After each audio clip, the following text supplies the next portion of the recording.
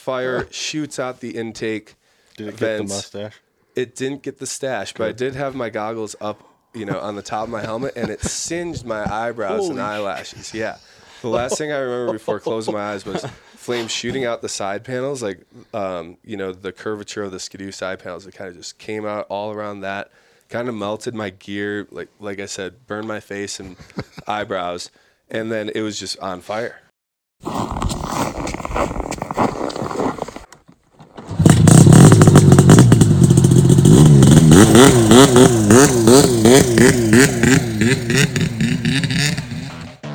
Welcome to the Snow West Show from our mountain snowmobiling headquarters in Idaho for over 45 years.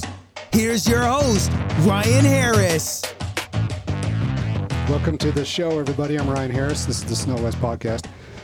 We've got a great show lined up for you today. We've got our co-host in studio with us is Brent Willsey, PowerTech Diesel. You might remember Brent from a few episodes ago when he went on some long rant about, some 40-minute story about racing his Doesn't sound like something I would Summit do. Turbo and Yeah, I don't know, maybe. buying sleds. Anyway, Brent builds our trucks. He builds. Matter of fact, I was going to tell you. Did you go to Jackson? Nope. So a lot of the guys, like Keith Curtis and I can't remember Andy. I can't remember who else you sponsored, but your PowerTech Diesel got read quite a bit on the sponsor list. Mm-hmm. Man, they didn't even hit me up for anything this year. Well, that's funny. Yeah, you take care of a couple guys' trucks, and they're just going to put you on that list for life. Well, I need to reach out and make sure they're all dialed in, but yeah, that's a solid group to be involved with for sure because it's not super saturated like everything else. Yeah, definitely. All right, and then we've got a couple guests in studio today. If you're familiar with Boondock Nation, we have Dylan Rose and Jack Sarama. Nailed it. Okay. Absolutely nailed it. I thought about that earlier. I'm like, am I screwing this name up? Like, I got to check with you. But yeah, Jack Sarama. I've known you for years, but it's one of those names where you just kind of assume you're saying it right. Yep. So, No, that's perfect. all right. That's how everyone should say it. Awesome. Couple of Idaho natives. We'll take you as natives. Wisconsin transplants. Appreciate that. Yeah. And I offered you some water. Idaho water is clear. I don't know what I think the water in Wisconsin is brown and alcohol filled, and I don't know what I don't know. It usually involves a little partying. Yeah. Yeah, it's a little bit of a different culture back there for sure. Yeah, and it seems like you brought that culture with you. Like the Boondock Nation Heydays party is a riot, and you're getting that going in Island Park with winter sled fest. Out West Sled Fest. Sled Fest. Yeah. You're bringing the party scene out here. That's doing a good job with that. Yeah, I mean it's definitely woven into the fabric of what we do. Like every day, just about every day that we are doing Boondock Nation, it's a party. Whether we're out on the mountain, obviously we're not drinking or doing anything like that while we're out on the mountain, but it's really just about having a good time. So that translates into our events and getting together with the people we love and doing that type of thing. And naturally, being from the Midwest, we drink a lot of beer while doing it. Party animals, Boondock Nation party animals. That should be your logo. All right, we've got some wild stories.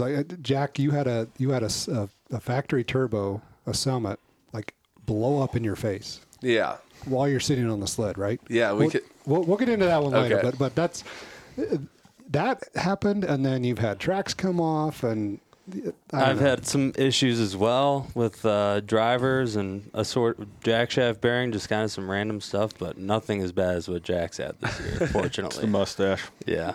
Yeah, it is. It must be. We put them through their paces, that's for sure.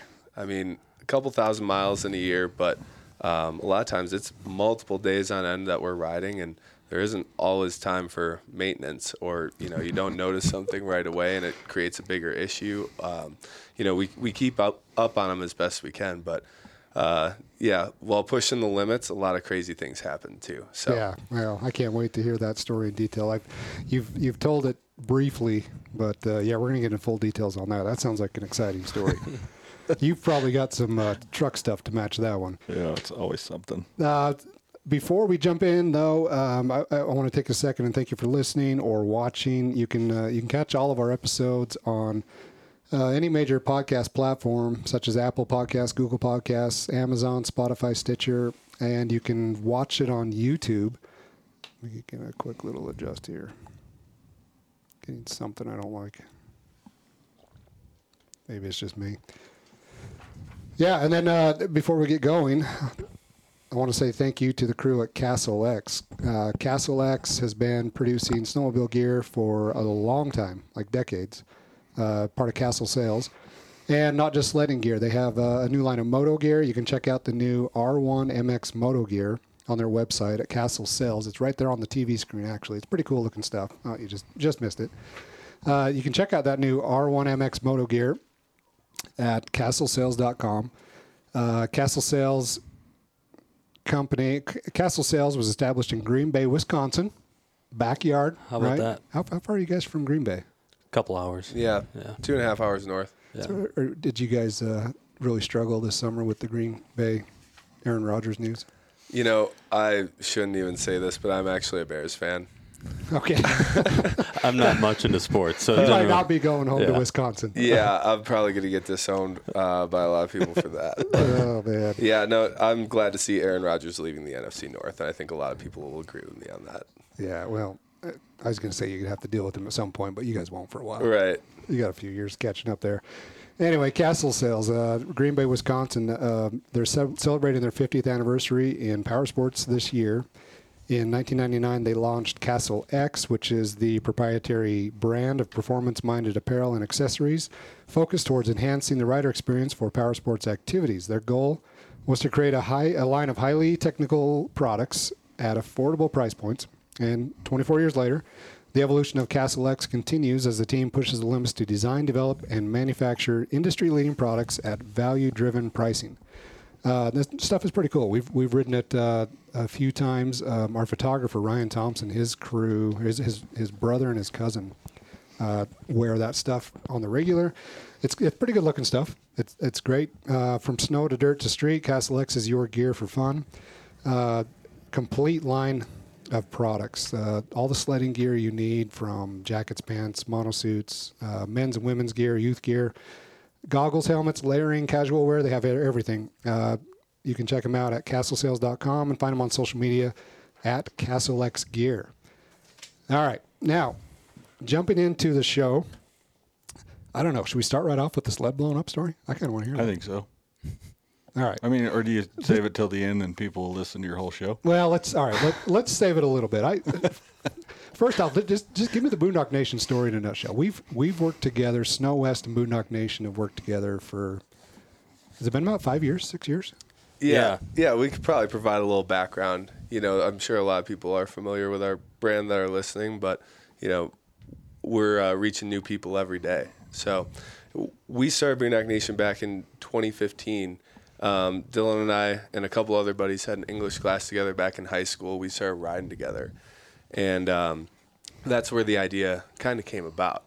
So, I don't know. You want to take it from there? Yeah, we linked up for our first ride up in the UP on sleds that were marginally off-trail sleds, and it got a little weird. I think I ended up totaling out my mom's sled that day. I was actually riding her machine, but What sled was it? it was it would have been like like an Indy. It was like an Indy. Yeah, it was like an Indy SP, like a 550 fan or something. Yeah, and I was on like a Renegade or something. We were like boondocking these trail sleds, right? Just trying to ride the ditches and. But destruction is like woven into the fabric of all this. But anyway. So that kind of like formed this bond with us. We were stoked, and we felt like we needed to share some of these experiences that we were having together, and wanted to show like all of our adventures up to the UP, which was our closest backcountry riding. If you're from the Midwest, you're probably familiar with that. Super cool.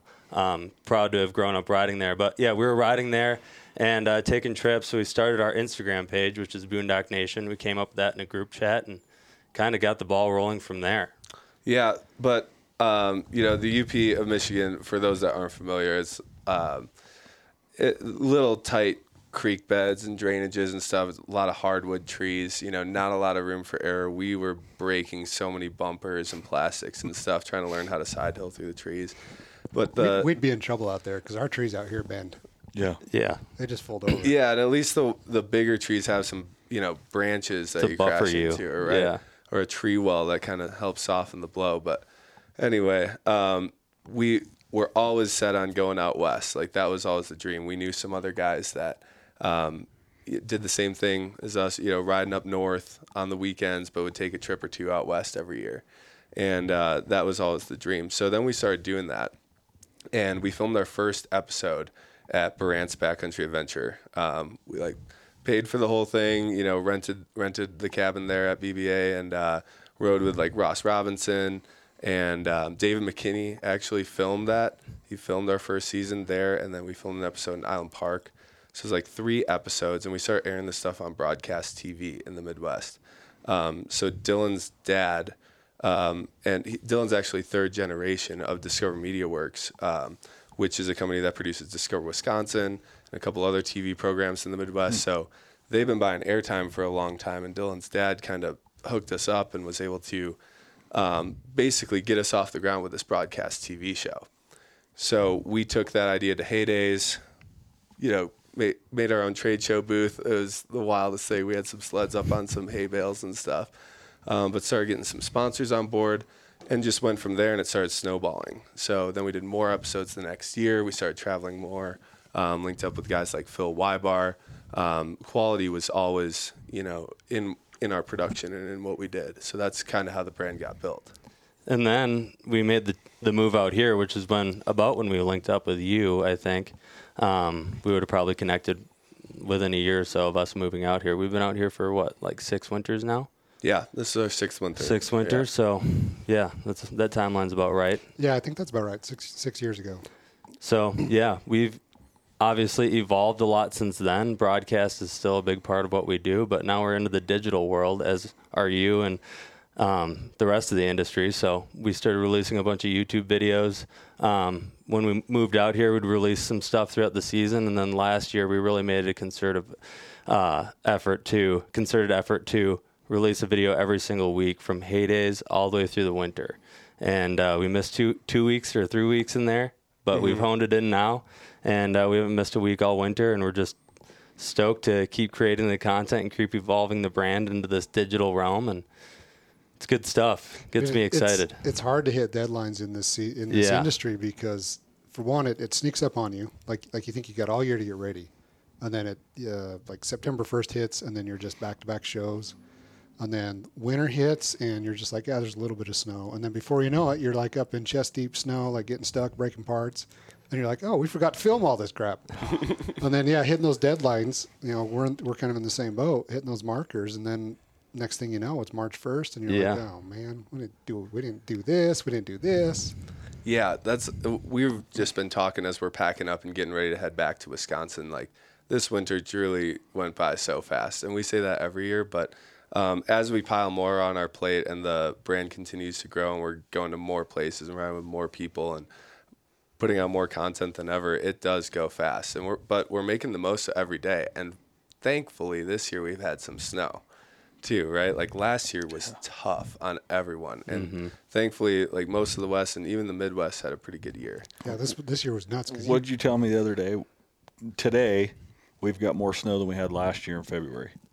Oh yeah, but I can't even say that anymore because today we have 3 times as much snow. So you guys aren't even close to done then, right?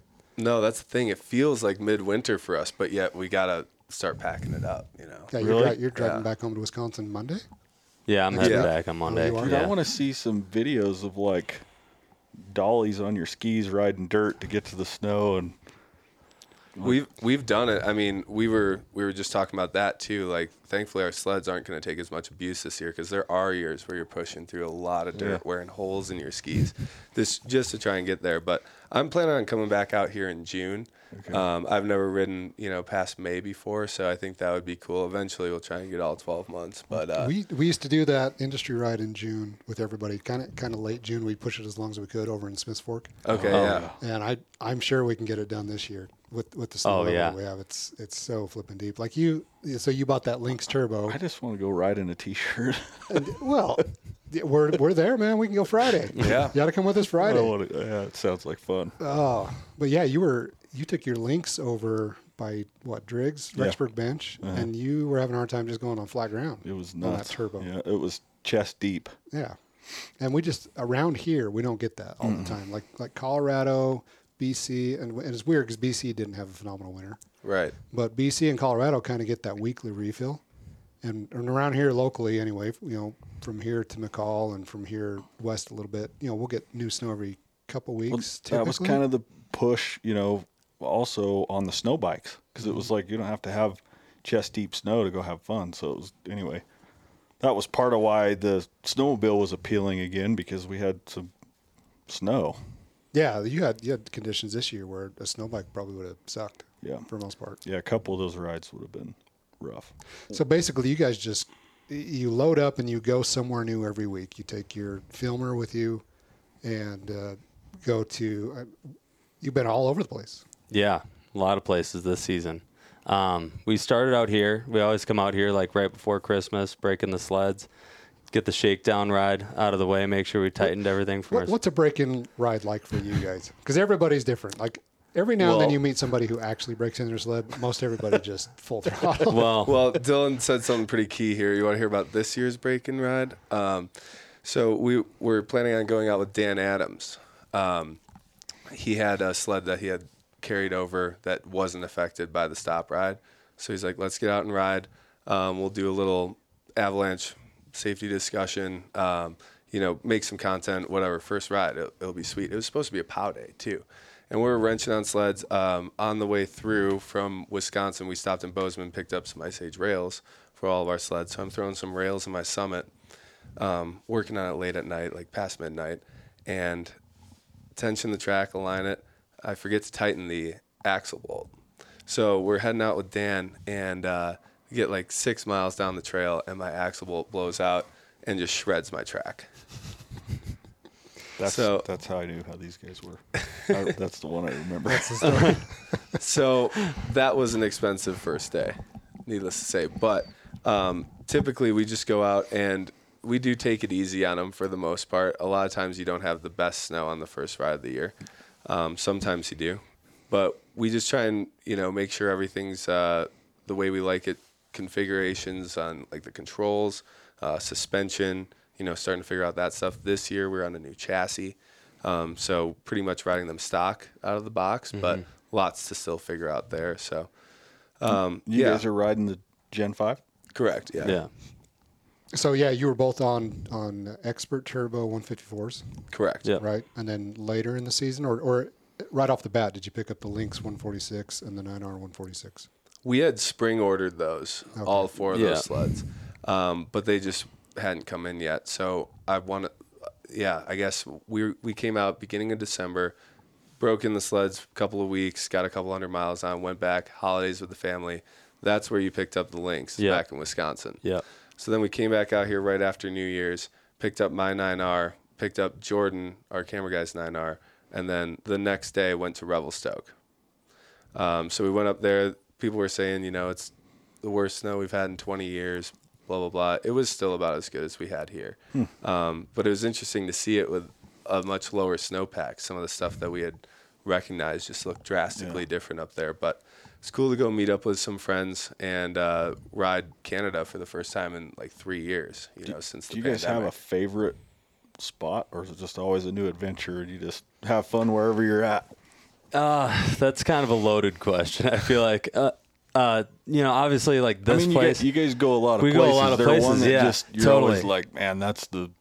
Revelstoke is the best, BC, and we haven't been to Whistler. Admittedly, we haven't really been anywhere outside of like the Revelstoke area other than Valemount. Be cool to ride the coast, yeah. Be cool to ride the coastal stuff, but Revelstoke's the hub, and then honestly, this place has a very special spot in our heart. It's pretty darn cool around here. A lot of diversity here in the terrain. I think about what's the elevation when you're riding Revelstoke? It's low. It's lower, yeah. So can you tell a big difference in like a turbo Gen 5? Turbo, not as much. That's the thing, yeah. I think the sled selection is pretty dependent on where you ride mostly these days, depending on elevation. So I broke in that 9R up there, and it was sweet. Oh, yeah. So you're riding like 5,500, 6,000, maybe 6,500, 7,000 max up there, and it was just screaming, right? Yeah. Same thing with like Sealy Lake. So if we were like based out of one of those locations, I think that would be the sled to have. You would maybe give up on the extra weight of the turbo because I guess you don't really need it as much. Yeah, even if it was like if I was a cat guy, you know, build like a 900 cat with some lightweight rotating parts.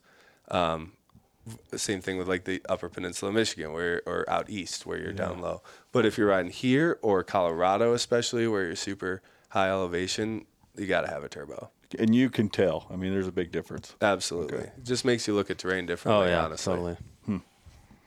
But if you could go anywhere, you could go to Revelstoke.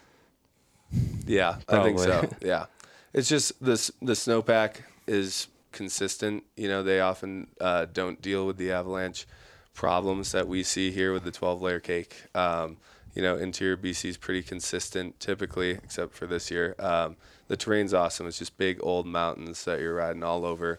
There's gigantic chutes and gnarly rocks, and then great tree riding and pillows, features, all kinds of stuff. It's crazy. So is there not, like the snow's more stable? There's not as much of a temperature swing or like... Yeah, I guess go into that a little bit because hearing that, I'm like, I mean, I didn't know that was a thing. I figured that was... So a good example is like around here this year. So a lot of times, as Ryan said, we'll get big storms, big resets every couple of weeks. But in that time where you're not getting snow, that surface is being affected by wind, by temperature changes, by sun, all kinds of things. So that affects how the new snow that then lands on that surface will bond to it. Now, if you're getting snow like a couple storms a week or very consistently, it has less of a chance to form those weird crusts and layers. You know, it can vary a lot from riding zone to riding zone even. But around here, since we got such consistent snow this year, we had very few persistent problems in the snowpack. Never even thought of that. Yeah, it's just totally different everywhere we go. Like Colorado's heavy conditions vary much differently than even Idaho's. And Utah, I mean, it just changes everywhere. Like from Island Park to McCall is quite a bit different. I mean, man, that would be nice if that element wasn't there as much. You know, that's the biggest worry every time we like the gnarly, crazy stuff on the bikes, but that's always in the back of your mind, like kind of just asking for it. Yeah, if you could eliminate that. Yeah, it'd be game on. But all right, I want to hear the sled blown up story now. I was going to save that for later, but I want to hear that. Was that this year? It was about a month ago right now, actually. So this was the Friday of the Jackson Hole Hill climbs. So I had organized this big ride, a lot of people in town from various locations, and we were just going to go out and have a short ride. And then everybody was staying in Jackson that night. So, and, you know, watching the event the rest of the weekend. So it was going to be super cool. We had about a dozen people, a lot of industry people too, like Matt, Muskoka Freerider. Matt came down from Canada on his trip. He kicked off his U.S. tour, kind of riding with us and staying in Jackson Hole. So that was pretty cool. Kyle Saxton and his girlfriend Kyla, down from Sealy Lake area, all kinds of people. Anyway, we're out riding, and it was really good snow for like end of March, like over the hood pow. And we went up Mosquito Creek, very well-known, popular area outside of Jackson Hole. And we didn't even make it far. I mean, the snow was so good. We were just riding the trees like right above the trail, thankfully. And I don't know, Matt's sled was running weird. He wasn't pulling full R's. Like, people were having some issues, so we weren't going to go very far anyway. And we found this cool zone in the trees, this sweet pocket with a lot of like deadfall, but there was so much snow on the ground that they just turned into big features. So we were kind of playing and taking some cell phone videos in there. And I developed this bog in my sled, like coming off of idle, like into engagement. And which sled is this? This is my Gen 5 Summit Expert Turbo, 850 Turbo. So I had about 600 miles on it at the time. And it had been a great sled for me. I mean, no issues prior to this point, really. And pretty stock? Yeah, it had a full exhaust on it, tune, and clutching. Okay. So not stock. Like point that out, not fully stock. Yeah. Not fully stock. Suspension as well. But sled was running great. I geared it up and just pulling crazy track speed, just ripping. I was in love with the sled, but developed this weird bog, kind of like a gurgle, kind of like an Arctic cat sucking snow through the hood type bog. And I'm like, that's so weird, but it'd clear out once I got up in RPMs. And I was fighting up through the trees to try and get up to this line and hit this pillow. And I did a bow tie off it, and I land, come down, kind of get hung up on a tree, chill out, catch my breath for a couple of minutes, and talking to everybody. Then we're going to go ride again and sit down, place my hands on the handlebars, press the shot button, and the thing just explodes. Like just blows up right in front of your face. Yeah, just fire shoots out the intake. Did it vents. get the mustache? It didn't get the stash, but I did have my goggles up, on the top of my helmet, and it singed my eyebrows and eyelashes. Yeah. The last thing I remember before closing my eyes was flames shooting out the side panels, like, the curvature of the Skidoo side panels. It kind of just came out all around that, kind of melted my gear, like I said, burned my face and eyebrows, and then it was just on fire. So this thing obviously had a gas leak and something to do with that capacitor. Just sat there and fumes under the hood, and boom. It was the most unexpected thing. No video? I didn't have a helmet camera on at the time. Matt was recording about 50 yards away, and you hear the boom in his video. So he rushed over, everybody rushed over, and we're throwing snow on it, trying to get it put out. And, with a fuel fire like that, you get it put out in one place, and it flares up elsewhere. Yeah. So we're trying. You're better off just get the hot dogs out. I'm trying to pull, a Skidoo hood has like 6 hood bolts, right? Yeah. So I'm going at it with the little Torx thing, like frantically, trying to keep my cool, right? And get these Torx bolts out so we can get the hood off, because it's not possible to get snow up in there through the side panels. Yeah. And I get the front 2 out and just rip the rest off. And underneath the hood's burning, the inside the side panels are burning, the sled's burning. And we're trying, and then finally it starts burning around the fuel cap itself. And I said, just get away from it. Like, nobody needs to die out here if this thing blows up. So we all, start walking away. And then Matt says, I'll put my goggles on and try and pull the back end downhill and get the fuel away from the fire. I'm like, okay, I guess I'll help you. I mean, just let it burn. There's less to clean up. Yeah. I don't know about that, but anyway, we go to pull it backwards, and it rolls 3 times. We had already tried rolling it a bunch. It rolls 3 times, snuffs it out, and we got it put out. Was it? It was torched, though. Oh, yeah. It's pretty torched. It looks bad. It's pretty bad. I mean, the whole upper console area, like all the charged tube intake, all that stuff's melted. But I brought it to the dealership, and I'm having them diagnose why it blew up. Yeah. 'Cause that's what we got to figure out. Well, So let me ask you, Dylan. Yeah. This will determine if you're an Idahoan or if you're Wisconsin. When that thing blew up and you turned and looked at Jack surrounded in flames, did you laugh or were you worried? I wasn't there, honestly. I was there? not there for it. So. Oh, man. Okay. But I don't know. I would have probably been concerned initially, just given the sound. Okay, you're from Wisconsin. Yeah. We see shit like that, and it's just like, get some gas. The fire's not big enough.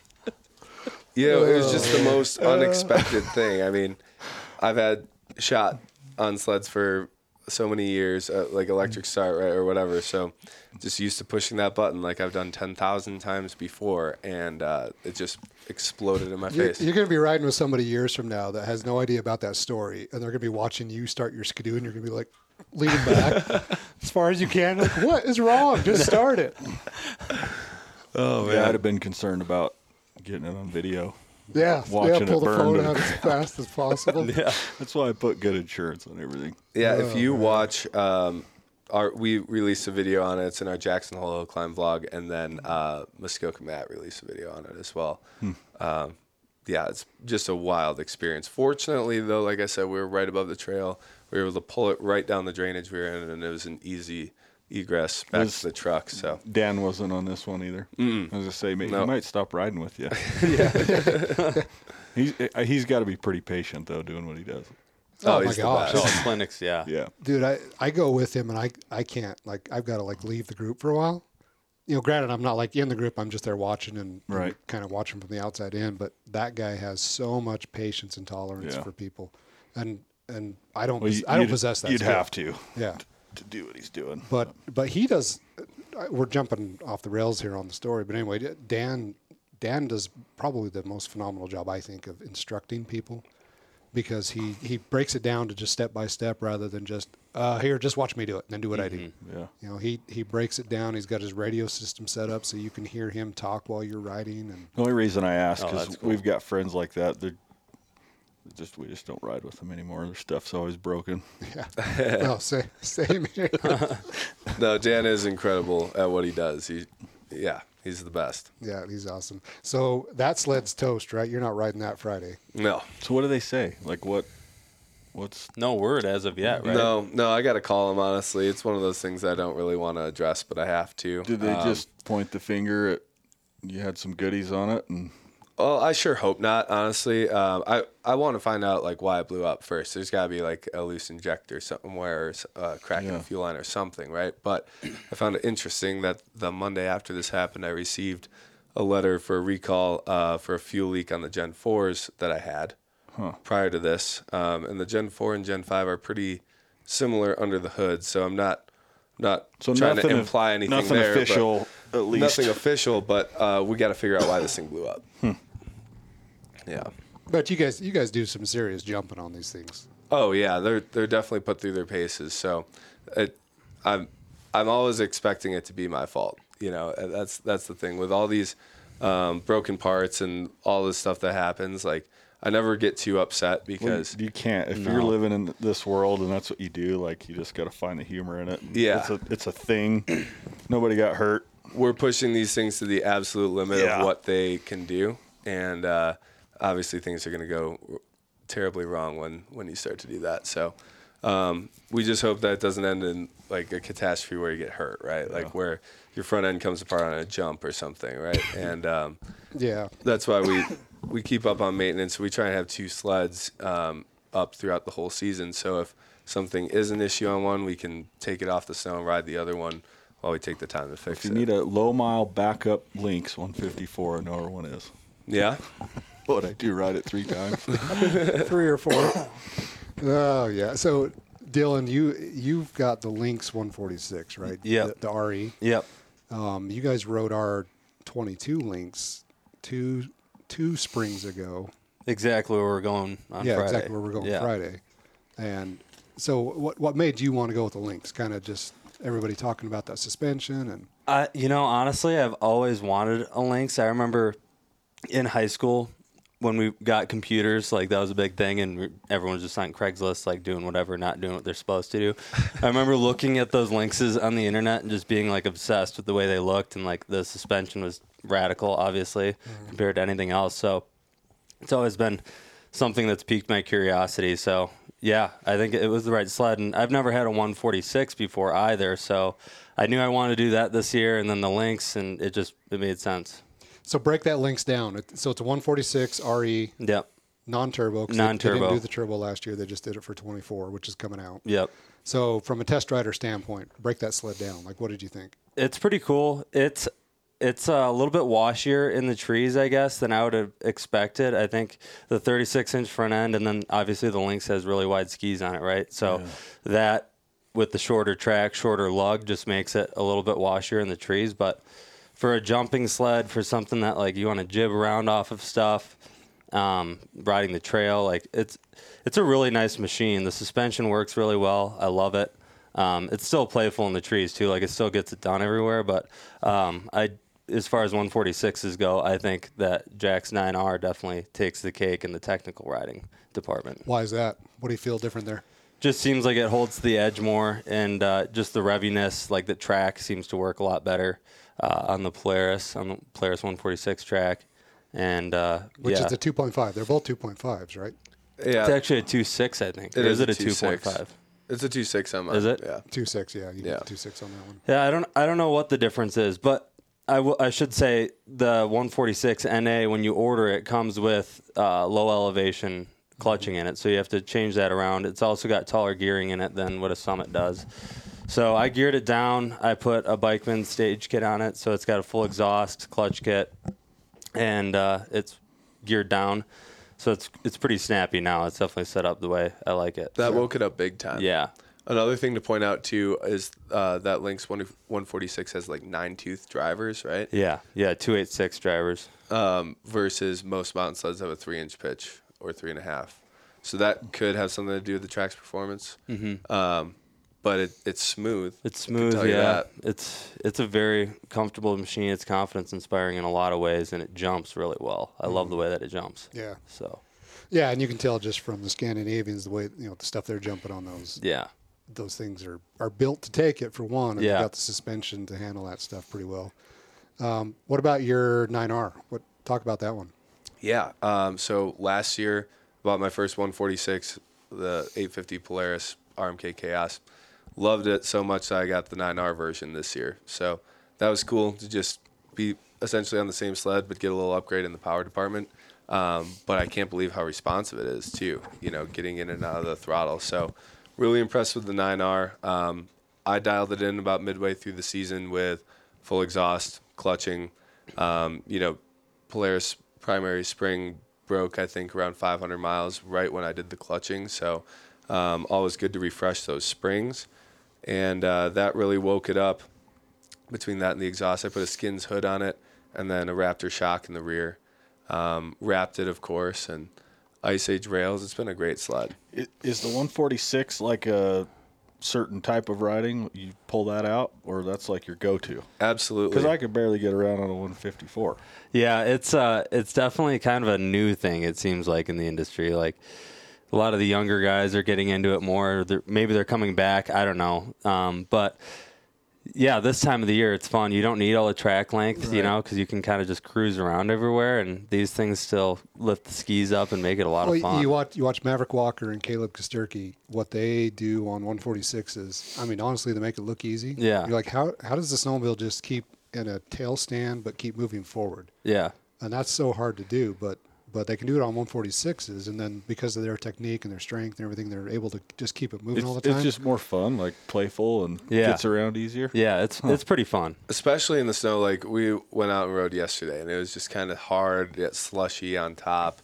And you can just slide around. You play the washiness, like Dylan was talking about. The shorter frame allows you to wash it a little bit.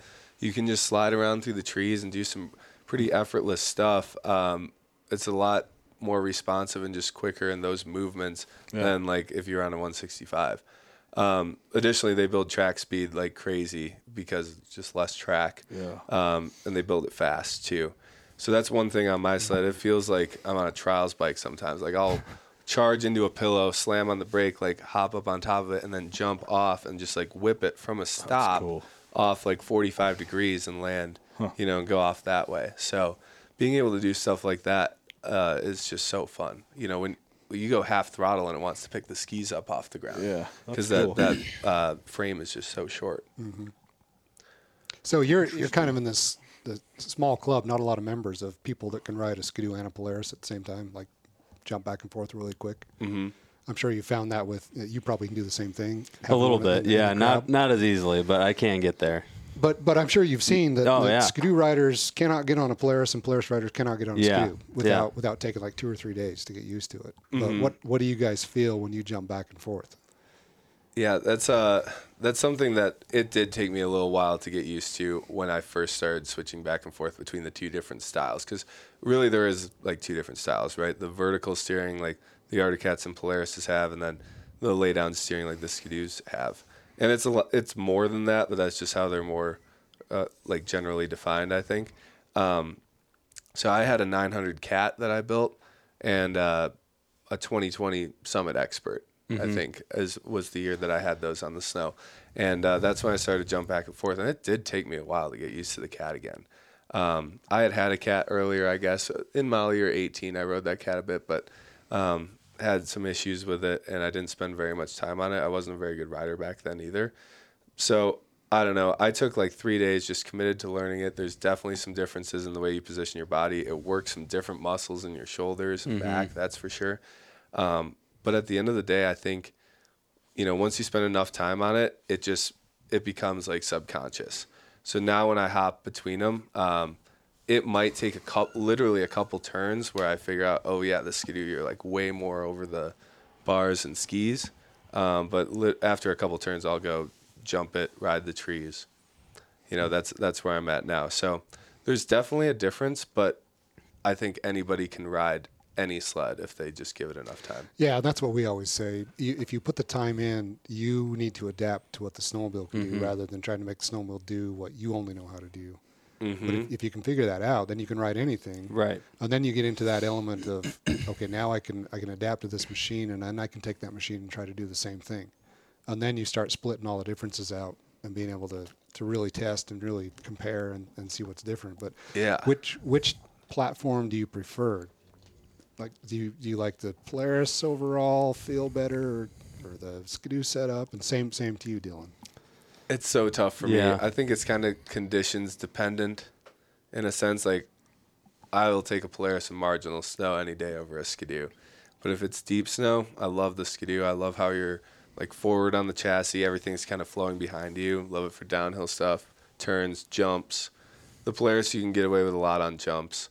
But it just, to me, it doesn't feel as natural. So I think I'm more naturally suited for the Skidoo. But yeah, in marginal snow, I love the Polaris. Yeah, I like the Skidoo. Now that I've switched over, I've kind of ridden everything over the last 6-7 years. But yeah, I don't know. I do like the Polaris. I was able to spend like a week on a Polaris last spring. Dutch at Action Motorsports hooked it up for me because I was down. But I spent a week on it. I really liked it. I don't have too much of a problem jumping back and forth, but it probably takes me longer than Jack to do that. I prefer the lay down steering, honestly, just because it feels more natural to me. It works my shoulder, like Jack said, the shoulder muscles. That's the biggest thing that I notice. I feel like I'm fighting the vertical steering in a way that it like makes my shoulders more sore at the end of the day. Maybe that would go away with time, probably, but I just like the less steering effort in the Skidoo and that body position. So were you riding a Cat before as well? Yeah, I had a 18, 19, and 20 Cat, and then I switched to Skidoo in 21 when they came out with the turbo. So do you go back to a Cat every now and then? Do you hop on one? I actually rode one for a week this season. I rode an Alpha when we were up in Sealy Lake. Kyle Hustis, Freshies Built, hooked it up. The quick change drive shaft on the Skidoos, I sheared that off on my Lynx, riding the trail up. Fortunately, I caught it there, but it was like skipping splines in there, and it was bad. So I limped it out of there, and I was down. My turbo was down 2 for a sensor at the time, so I was down 2 sleds. But yeah, I rode a Cat, and it was fun. It was a lot of fun. We had a lot of turbos in the group, and it was extremely deep snow, and got around. Felt right at home, actually, after a few days. But those are good sleds, too. I'm excited to spend some time on the Catalyst, on the new mountain sled that they have. Yeah, have you been on that yet? Not yet. We got to ride the ZR, the RXC, the cross-country one. Our buddy Zach Herfindahl had one of those when we were back in the UP, and we put a fair amount of miles, actually, on quite a bit of thing. time. Yeah, we got to ride it on the moto track, too, which was fun. Yeah. It was really fun on that sled, actually, because one thing I noticed is the steering effort's like really minimal. And it's like low center of gravity and really planted. So you just send a huge tabletop and then come into a corner and lock it up, and it would just like slide sideways but not want to tip, and then you could just juice it out in the corners. The CG is so low on that. They're really on something. Yeah, that there's sled's definitely pretty amazing. It's so smooth too. The drive line's like amazingly smooth on that sled. It was. Yeah, cool to see the updates to the chassis, like in the bulkhead region, like the tube chassis element of all of it, and the welded chassis, I guess, and then I don't know, just refinements overall. I think they got a winner for sure. Just need a little more power. Yeah, it's kind of like the M's. You go back to the M7, M8, and M1000. Like, they built that sled. Jason Howell, when he designed that sled, threw everything out, threw the book out, and just said, "All right, just build me something with an engine, a track, and skis that I can ride and get anywhere I want." Yeah. And that's kind of the approach they came back to on the Catalyst, rather than, well, let's make this bigger and let's try to get this geometry this way, and let's do our big spacing A-arms and our tall spindles. And It was a clean slate on that one. Like, Yeah. let's just start over. start completely over and just make makes this thing sense. as small and simple and as compact as possible, and just make it a machine that just moves a person through the trees. And it's phenomenal. Like, it's a really good machine. Yeah. That's sweet. Well, when they've got a big motor on that, they're going to have a winner. Cool. The 600s, I mean, they sold out of those M600s in a matter of a couple hours. Yeah. It was So it went better than Better than kinda expected. we thought. Granted, I don't know how many they're making because they're pretty limited on build capacity at the factory, but they're making a bunch. But they sold out, and then we've ridden a turbo version of it, Riley Kincaid's turbo that Ibex built, that Jason Nethercott helped get running well, and that thing, that's fun. Is it? It's really fun. That's Yeah. cool. It's sweet to see. I mean, it's so cool to see all these innovations from the OEMs in the industry. I mean, year after year, it's like something new is coming out almost every year. And like, what other industry do you see that in? I don't know. It makes it expensive though, because Sure does. you want the new thing every year. That's wild. And- Like, I haven't had a snowmobile for a long time, and to have something I feel like is good enough the way it is pretty impressive. Yeah. Because you're like an Apex I'm a horsepower turbo guy. junkie. It just Yeah. adrenaline junkie. I like horsepower. So for that thing to be enough, you know what I mean? It's like, Yeah, it that was says just a lot. a lot of fun. So Yeah, no, they're killing it with that. Do you guys do any snow biking? No, not really. I owned one for a couple years. But they've come a long way. It wasn't my thing though. we need to do that one time, like just one legit solid ride with a certain group, and I think you guys would have a lot of fun. Yeah, I think the kids have come a long way since we've spent time on them. And then, I don't know, I think it would be really cool for back in the Midwest and out east, like where the trees are super Yeah. tight and your lower elevation making a bit Yeah. more power. You got I would more of have that- one if I lived back there. That like, full technical time. aspect, though, because you can't just horsepower your way to the top. So you have to get strategic, which yeah. makes it fun. And you got 4 or 5 guys trying to pick the same lines, and you're kicking each other and crashing into each other, and it gets wild. It gets And to it's- be a good Says time. the fun. horsepower guy. Yeah, it's just the Well- horsepower junkie. That's what I mean. It's so technical that it kind of overcomes that. I got Because you. Yeah. at first I was like, yeah, this is, I couldn't wrap my head around it. Like, these make what, 70 horsepower? 50. But you get into, I don't know. I mean, you guys do that on your sled, so it's probably hard to explain. I But don't know. The thing I loved about snow biking that I still do is just you get 3 or 4 guys together, and you can be like fender to fender, and like bumping handlebars, and Well- not worried about getting hurt, not worried about an avalanche and coming down on you. not even like there's that part. But we've unloaded before, and we're like, okay, we're gonna ride from Pine Creek Pass, and we're gonna come out the Rexburg bench. Yeah. And we just get our phones, and we just freaking, it doesn't matter. We just pick our way there, and someone picks us up at the end. Like, That's cool. it's rad. Wow. Like, you don't have to go, this is how everybody gets to here. Well, we just want to go. We want to go exploring and go. I mean, it just opens up. If your bars will fit through, we usually make it. Yeah, because you can commit, you can drop off something Right. without knowing that, okay, I'm committed going down because I'm not going back up. So when the snow's not great and you can make some progress and take extra gas, you can actually get somewhere. We cover a lot of ground, and we'll just go explore new stuff, and that's cool. a lot of fun. Yeah, I enjoy snow biking, but a year like this, man, snowmobiling is just so much fun. One So of much these more days, fun. we'll have snow bikes strapped to a helicopter, and we'll just go out in the middle of June, unload, and go for the day. That was Nate. You remember Nate King? That was Yeah. his like big thing. Oh, was it's like, gonna happen. Helicopters It's with gonna- snow it's bikes. gonna and happen. We just drop in. I got a wherever we picture want. saved in my phone, one strapped on each skid. And I think Dave's would haul like 4 or 5 bikes. Well, yeah, that one would. That'd be unreal. Jeez. That'd be a good video. That would be That a would good be, video. yeah. So what did you guys wind up ordering for 24s? I ordered what did I order? Oh, I ordered a Lynx Turbo 154, the 3900 or 30. Did you ride Yeah, dealers? 3900. The RE or the DS? RE. Yep, a black one. He did, yeah. You rode Clint's, I right? did, yeah. Does he rally that pretty good? I mean, He does. Oh, 'cause yeah. after we weighed him, I kind of thought that's impressive because there's not a lot to him. He was having when we rode last time, he was having some issues with his elbow, so we ended up cutting the day short. But it was really deep snow and he was ripping that thing, yeah. And it looks like it just takes a beating because that guy is not nice to stuff.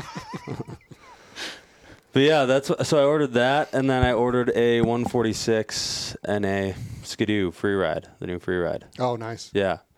So I'm kind of flopping exactly what I did this year. So we'll actually have the 146 Turbo Freeride Friday. Nice. Oh. That is probably for 24. There's 2 sleds that are just like the top. And it's the Freeride 146 and the Chaos 155 with the 325 track. Mm-hmm. Yep. Just fun. The Really? most I fun bet. I've had on snowmobiles. Did you ride that 325 track on a boost or 9R? Both. Oh, okay. Yeah. And I would take that track. I mean, I would take that track and be willing to be careful on the trail with it just to have the thrust that track generates. Really? It's the real deal, huh? It is. It's Wow. legit. That wasn't just like we couldn't think of anything else to do, so we got a bigger track. No, Like it works? It motates. It makes that sled move through deep snow. Huh. And it's funny because like even on a 275 9R, just like an NA, you don't really realize how much track spin is going on because you start moving pretty good. The sled's not too heavy. Right. The 275 track hooks up pretty well, and you can still lift the front end on it even though it's an NA.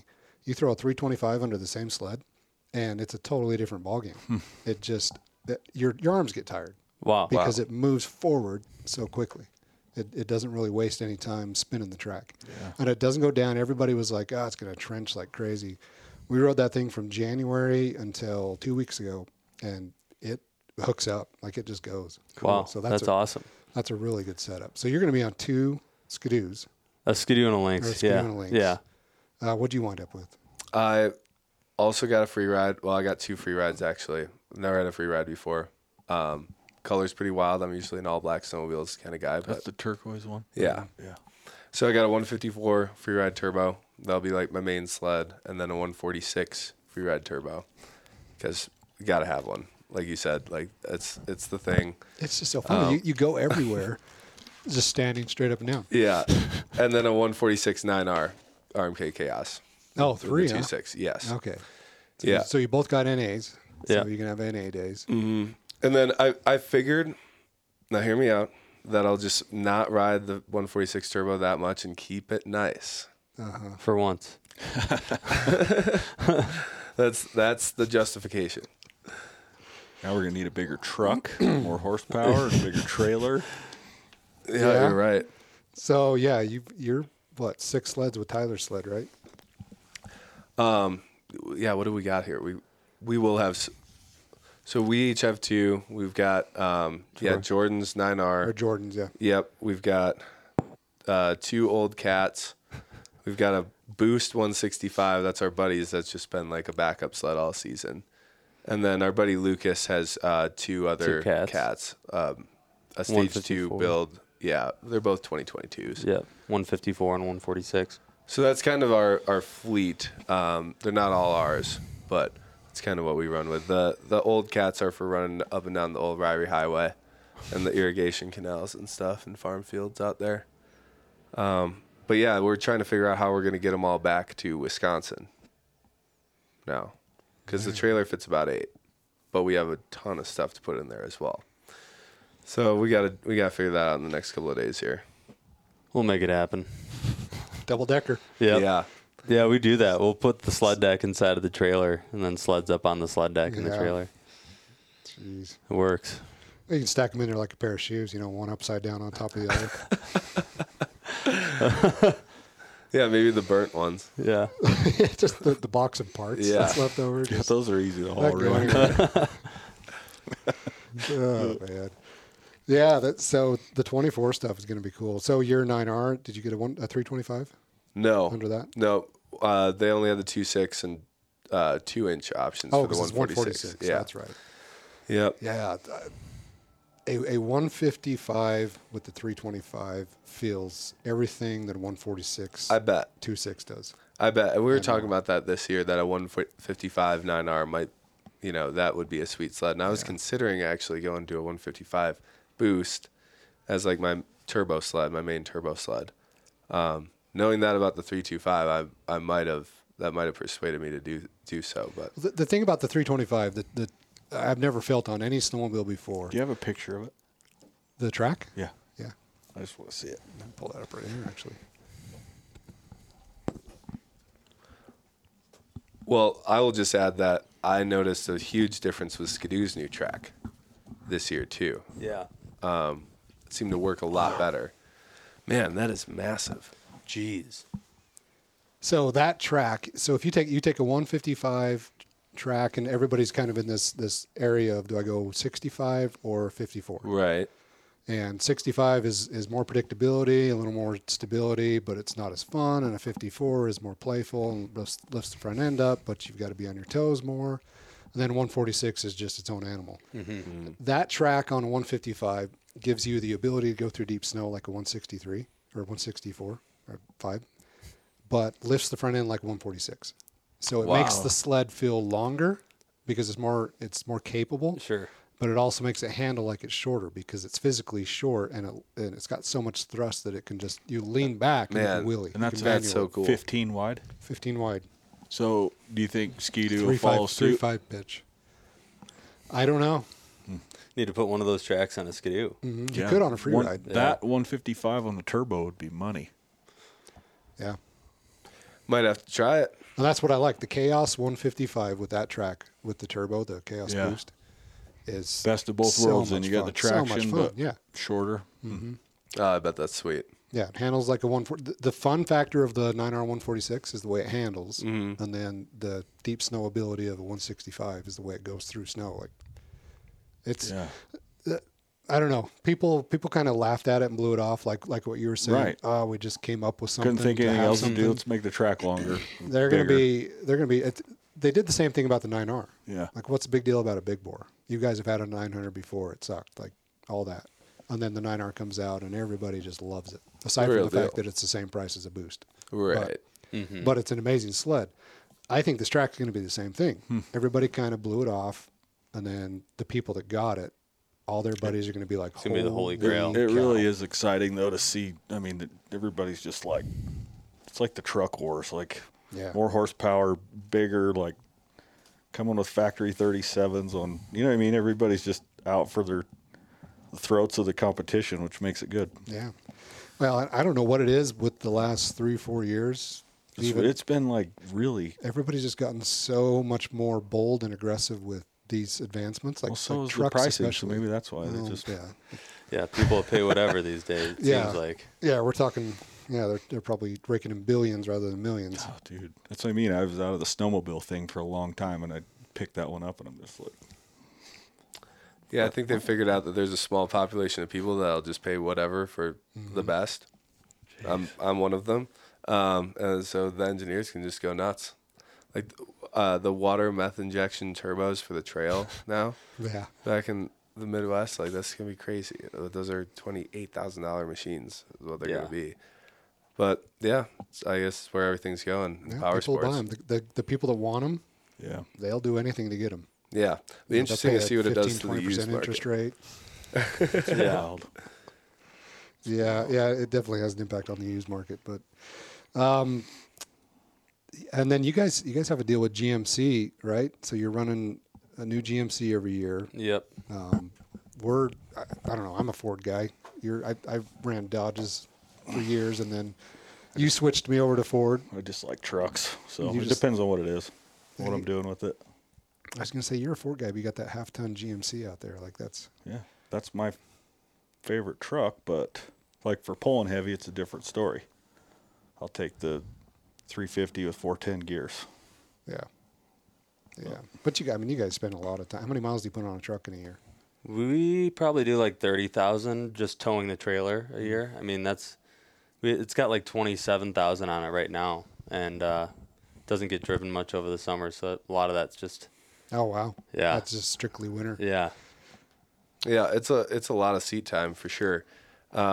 It's awesome. We've been working with GMC for a couple of years, and they take really good care of us. We've seen some awesome trucks. We've gotten to go tour some of their facilities too. It's a really cool relationship, and we're getting ready to pick up now the new truck here next month. It's going to be sweet. Yeah, not exactly sure what it is. It's either going to be one of the new Ultimates or it's going to be one of the new AT4s. But both are nice. I like the 24 looks really good too. Mm-hmm. So, we're going back to single rear wheel. Yep. 3,500 long box single wheel. Yeah, we had a winner with the dually. It was sweet. Worked really well, but they just kind of send us whatever they want. Yeah, and that's fine. I mean, it depends. We'll use it. Give your truck. It depends a lot on supply chain too. I think there's still a lot of these manufacturers still feeling the effects of that. So especially in the automotive world. So we're stoked on that thing. Excited to be in a single wheel again. Do you like break those down, kind of review them, and go over that kind of stuff too? Yeah, there's a video from earlier this season on our channel that goes through the whole truck. Kind of from back to front. Cool. And then what we use it for, because, we hauled that Trails West trailer all over the place. So that's a 34-foot floor in the gooseneck, but it turns out to be like 42 feet, right, with the gooseneck. Yeah. So that thing gets towed around everywhere, but then we also have a Duradeck sled deck that goes in the back. Just for like some of these spring missions, especially when you're like driving up the road to try and get to the snow line. So I don't know. The dually's been great as far as handling all that weight in the bed. I mean, it's nice for cross country trips for sure. Yeah. Which would you prefer? For just like driving around, I think the single wheel, like local trips, the single wheel is probably more ideal, just because the sled deck flexibility, it's a little bit nicer, does a little bit better in like snow situations when you're off-roading at all. But the dually for the long hauls and stability on the interstate and stuff like that it's a smooth ride, and it puts the power down. It does really nice. Yeah. Yeah, I agree. I'm not a big dually fan, but if it's a dedicated trailer machine, then yeah. But if it's also your daily, like you've got, 2 or 3, 4, 5, 6, 7 trucks. Yeah, I mean, when I was daily in a crew cab short box, it had Carly suspension, and I was hauling. At the time, we were restoring some Army trucks, so I'm hauling 25,000-pound trucks with that thing. And then daily driving. Anyway, it was like I just do a dedicated truck for hauling and towing. It's always hooked to a trailer, and so the dually was a must. The lower gears was a must, and then a little half ton for running around. Best of both worlds. Yeah, so I've got a half ton GMC Denali. You get the 3.0 or the gas? 6.2 gas. Dude, that 3.0 Duramax is amazing. Is it? Oh, it's unbelievably good. Really? Yeah. That's cool. The low end, bottom end grunt, like runs good, drives good. I average my last one for all the miles on the truck. The average was 20. Wow. I had it like 30,000 miles in a year. No kidding. Yeah, and it's the AT4, so it's, you get a little bit of a lift and mud tires, and it's just get the short box. You can park it anywhere. Whole family, all their crap. Like, that's our family car. That would be sweet. I have a Denali right now, but I'd love to have an AT4. Yep. If you want to drive it, it's in the parking lot. You'll love it. Be a great little half ton sled deck rig too. Yeah, that would be cool. Yeah. And they get some really cool stuff. Like, it's neat to kind of pick them all apart. But like, if I back to a trailer with the half ton, it knows I'm backing to a trailer, and it sets the parking brake. So when I get out, it doesn't roll away from the ball that I've just lined up perfectly. I go lower the trailer down, get in. Anyway, the cameras are really good. Like, they've got some cool stuff on them. Yeah, the tech works great. That's one thing we've noticed for sure. One complaint: it doesn't tell you your tailgate's open. So twice now, I've been driving around with my tailgate beating on my trailer, losing shit out the back. The truck doesn't even, it's fine. Everything's fine. But if the top one's open, that dorky 2-piece they came out with, they're reinventing the wheel, it'll tell you if that one's open. Yeah, it does tell inner so tailgate open. They all have their, good. But not if it's fully. Not if it's all the way open and your stuff's flying out, down the freeway. So I got home yesterday, my tailgate was down, and I'm like, is all my stuff here? Like, how does this happen? I don't understand. Well, hopefully they figure that out. Yeah. Other than that, it's great. Software update. Yep. Well, that's the cool thing is like they're all like Teslas anymore, just over the air software updates and some of that stuff they Can be. warnings like that they could probably add Yeah. at some point. Yeah. I don't know if they're there yet, but anyway, yeah, let's kind of wrap this up. We've been going for an hour. That's good stories. Good to get to know you guys a little bit better and hear your thoughts on some of the sleds, and good luck with your exploded summit and see how that thing goes. Thanks. Yeah, I mean, watching to see what the conclusion was on that. I've sure had tough luck with my summits the last couple of years, but I bought two more Ski-Doos for next year. So like, it's just a sign that I still believe in the product. You know, like I said, we subject them to some crazy conditions and some crazy things. So sometimes it's not so much you had a problem. It's like how do they handle it? Yeah. So. That's a good point. Yeah. But yeah, Ryan, thanks so much for having us. We're excited to get out in the snow with you later this week. Yeah, a couple days. We'll be out there 60, maybe 70 degrees up on the that sounds on the mountain. amazing. T-shirts. Bring the sunscreen. Where? Come on out, Brent. Cheap. Fridays are hard for me, but we'll see if we can pull it We're off. going It'll be a short Saturday ride. too. It'll be probably like 11 to 2, 11 to 3, Okay. just down the road. Not too far. You could fly over. I'll pick you up. Probably pull it off. Next year I'll have skis on my plane, so There we it'll go. be a for real thing. Sick. Yeah.